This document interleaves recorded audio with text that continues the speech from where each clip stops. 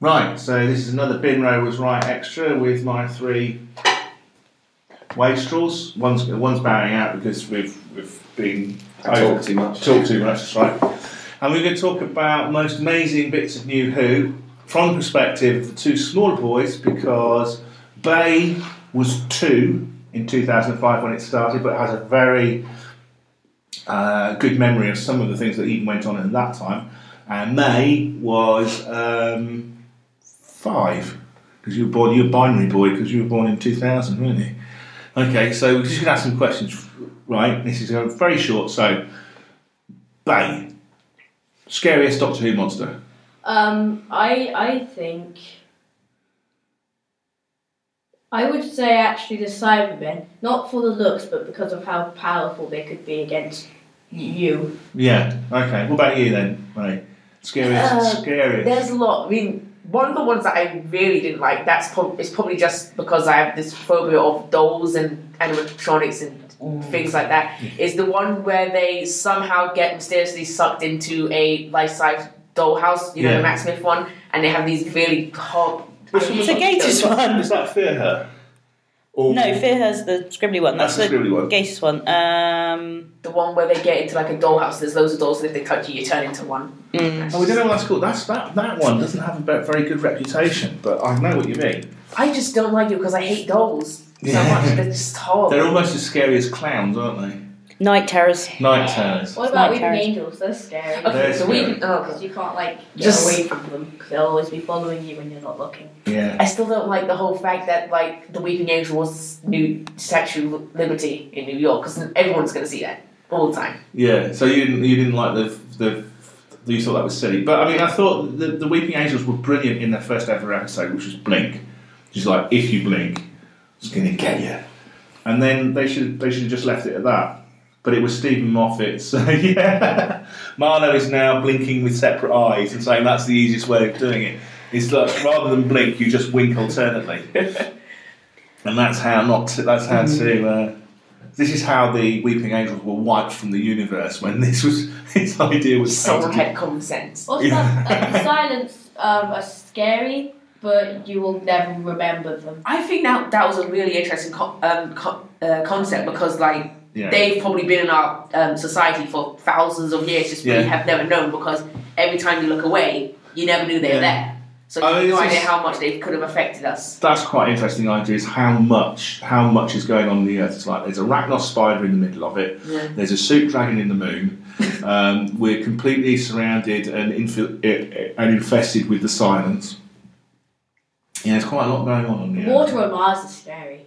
Yes, I that hate was that. scary. That's another thing. But that made water scary, didn't it? That made water. That's the thing that Moffat does. He takes the mundane thing. He takes shadows and he takes water and he takes stone and statues and he turns them into the thing you should be afraid of. You said shadows. Are you talking about the one where they have those Silence in the Library. piranhas that live in? I think they're piranhas.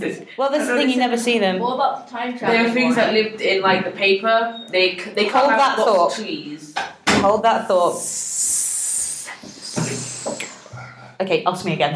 Okay, so like the shadow ones, they're in a library, and in the like books were cut from trees on this thing, which had like this kind of creature living in them, and then they have these creatures that they move really quickly in the shadows in the dark. It's the Vashta Narada. It's the Vashta Narada. It is the shadows aren't shadows. That's the thing. So if you look, the whole thing about how many shadows do you have? If you look down, you've got 2 shadows. One of them is an actual shadow being cast by your body obscuring the light, and the other one is the Vashta Narada pretending to be your shadow so that it can leap and consume you. Yeah. Stephen Moffat also made paintings or pictures scary. Right. By just becoming like... Oh, yes, in the 50th anniversary, wasn't it? No, the one with the Banksy pictures. That. That's Flatline. That's recent, yeah. Oh, yeah. I thought Flatline was a great concept. So that's pictures. So that's Banksy pictures being scary, other than glib. And then they become like 3D. Yeah, completely unlike Banksy pictures. Yeah.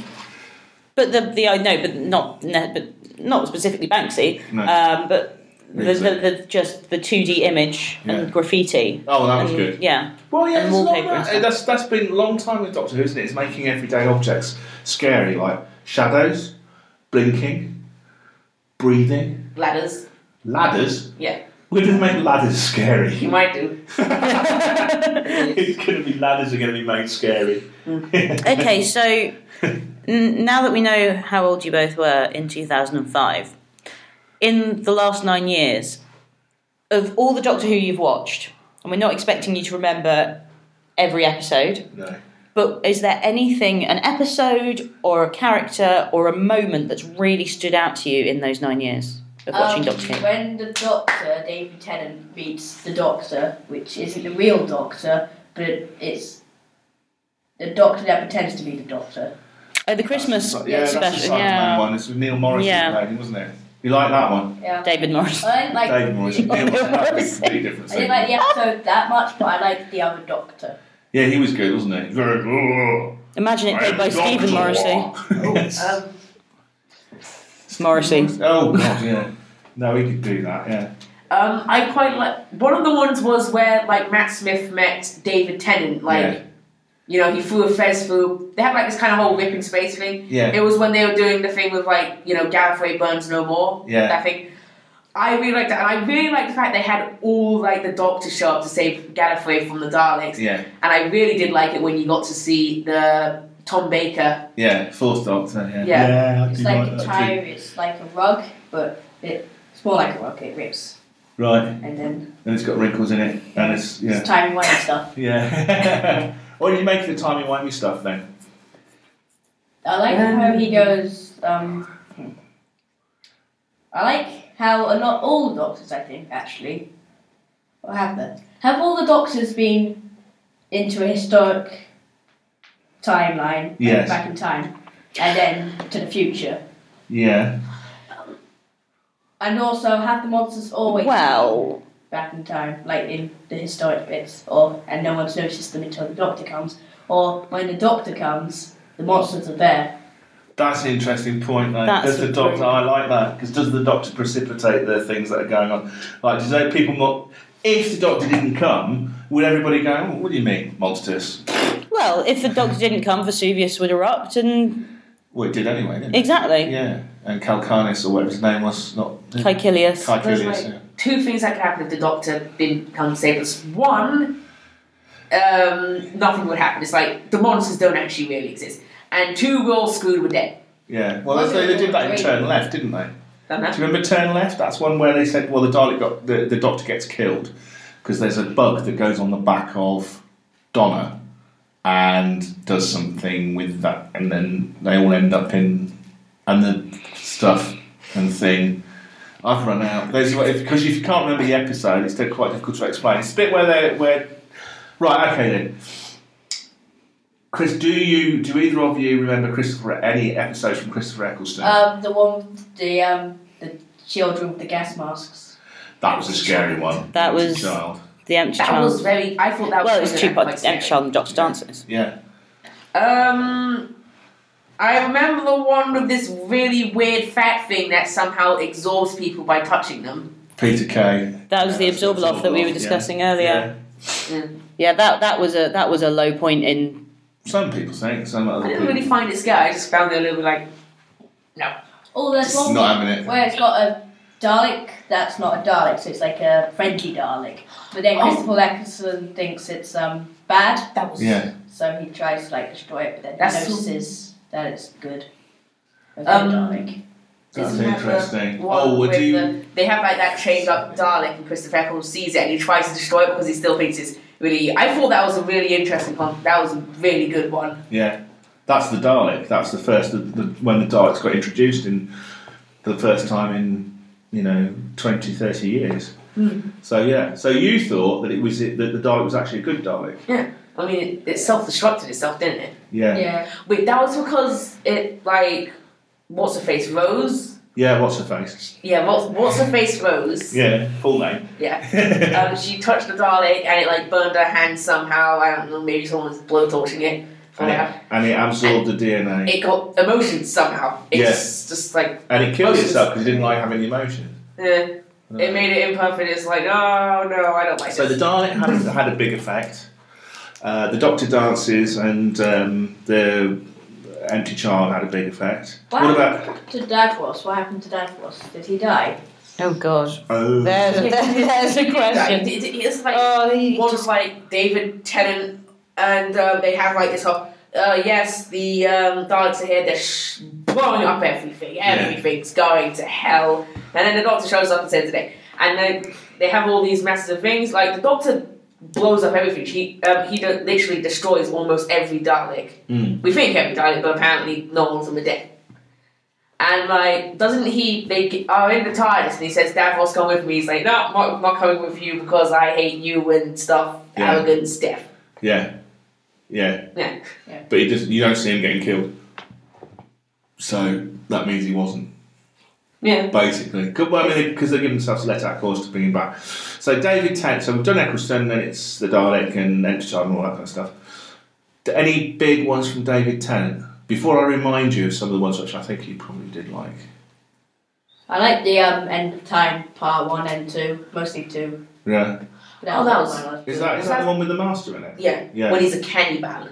Oh, and the one a where... cannibal. Yeah, cannibal. He's a cannibal. He eats peeps. He's a baby bell. I also He's like a piece of brown the, cheese or something. I like the one where the Master tries to take over the world by making everyone look like him. Oh yeah, that's right. That's just weird because everyone is him. He's Yeah. probably really vain. He's like tormenting. Oh the yeah, Doctor. and then he says, "Well, if you can't make everybody me, then I'm going to make everybody Cybermen." Because it's the Master. He's done it again. Keeps coming back to Earth and playing with the Doctor's toys. So wait, is the Master just someone who's actually just... The Master loves the Doctor and he's fallen out with the Doctor and plays with the Doctor's toys without the Doctor's permission. Emancipation. That's basically what the relationship is. He comes in. I thought that He comes into the Doctor's house whilst he's out and rearranges everything, and then runs away. Yeah. So you I like felt the Doctor? everything the Master did was just the product of his own vanity, like taking over the world, making everyone look like me. Yeah. Well, that's it. The Doctor, the Master, throughout the show's history, I suppose, is often really motivated by vanity. I think. Yeah, no, I think it's good. It's a very astute point. Yeah, good call. Okay. Right, so we're left with your favourite Doctor, who I know both of you love, Matt Smith. I like Matt Smith, but I think currently Peter Capaldi is my favourite. I think he's okay. You can say things. You know. I'll get carried away. Go on, tell us about Matt Smith then, Kay. Oh. He doesn't cuss. He says his thing, I've got something to say. Yeah, do it. Yeah. Okay, go ahead. The screwdriver. Yeah, go on about Sonic the screwdriver. Does it just seem to have a multi-purpose thing and adapt to new ability every single episode there is ever? Well, yeah, because as we learned again in the finale Yeah. of this, it's Just just point and think, right? And think. Oh So, God! do anything that I've you got to can say, imagine. in Deep Breath, in Deep Breath. I'm sorry for talking over you both, but in Deep Breath at the start of this series, when not in Deep Breath, in Robot of Sherwood. Yeah. When the Doctor lost his sonic screwdriver to the Sheriff of Nottingham, Yeah. I thought, brilliant, we're getting rid of the screwdriver for a series. Thank God, we need to get rid of that thing again. Because there have been times with, after the Doctor hasn't always had a screwdriver, and it is the biggest get out of jail free, and every now and then, it doesn't work on wood. That's the only time it doesn't work. I really want that screwdriver gone. I'm not sure. I think there are sometimes. Exactly, yeah. Sometimes when it's I basically can used. kind of agree with you because, it does just seem to ruin everything. There's no jeopardy. There's no jeopardy if you have a magic. It depends. No, it depends. It depends what it's used for. If it's used, sorry, go on. You know, Age of Steel is that episode. I'm pretty sure at one point David Tennant he has a bunch of Cybermen in front of him, and then he just points at. He uses it as a weapon. He uses it and just kills 15 Cybermen with just one, and then escapes. Yeah, I know that is. Well, we've already established that was a pretty crappy two-parter anyway. The Age of Steel. Yeah. Some good bits in it, but the thing is, I know what you're saying about the sonic screwdriver. If it's used as this is and in one, because there's this thing in one jump he was free. If it's used like that, this solves the plot. yeah, that's bad. If it's used as a shortcut, it's basically saying, look, we all know that somewhere or another I would solve this by doing this, and we're just going to shortcut it like Sonic. You know, like the thing is, like, I have to get into this building, right? You don't need to see him unwinding a spool and dynamiting something, because like sonic screwdriver, that gets me through the door. So that's the sonic screwdriver just being used to accelerate the plot. But then there's no point in having it. You could just say the building is unlocked, or you don't even need to say that. Rather than saying this door is locked, let me use my sonic screwdriver, he could just walk. No, but it would be implausible for a secure building to not have that lock. Exactly. It's unless you want to imply that other people can't access the building because he has something. Yeah, that's it. So I'm saying, so all the sonic screwdriver there is just accelerating. It's just so it's shortcut. He gets into the building, so other people can't. So yeah, that's it. But if it's used as the solution, as you say, Marley, then it is a lot of crap. Yeah. But I can't think of ones. Where is it used as in the solution? Do you think it's fair for it to be used like that? Maybe sometimes the Doctor should have like a companion. That would actually be helpful. Wine, sass, do something, save me. So he loses his sonic screwdriver, then the companion maybe is good at lock picking or something. That's helpful to get places. Or a companion that can actually walk 2 steps without having to have the Doctor drag them along with a rope. Right. I think you're being a little unfair on some. Which companions are you talking about here? Just about almost everyone for like new Doctors. Yeah. From like 9 to so on. Yeah. Really? Well, quite a lot of them were useless most of the time. Right. Okay. Yeah. I think a lot more independent. I'm not going to. I think I've got a lot that I could say in response to that, but I'm going to let Cass say it for me because I think he. About how the companions are the companions useless. I don't think they're useless at all. I think they're always there for something. I mean, it would be. Have they done episodes with the new Doctor where it's just him on his own? No, They haven't. They tried to. No. Also, all the companions are supposed to die. It's formula for Doctor Who. Really? Leave at some point. I don't. Leave, die, death, Get go cut away. off in another universe. Which Oh, the companion. No companion gets to stay with the Doctor indefinitely. I think that's fair to say. To say that they all die is. We don't want them to all die. I'm pretty sure most of them are dead. Yeah, most of them are probably dead by now. Do you mean what do you mean being dragged along In some by timeline. the rope? Do you mean that they're just there for the Doctor to have to? No, I think you just mean that they're not willing. I think they do a lot more now than they did Yeah. in the classic series. I'll give you Personally, that. They seem a lot more useful than before.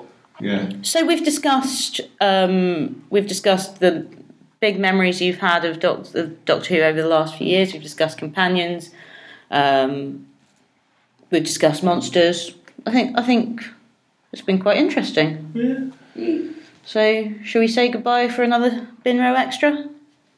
Goodbye. Yeah, we're done. Bye. Cheers then. Okay, goodbye. Cheers. Yeah.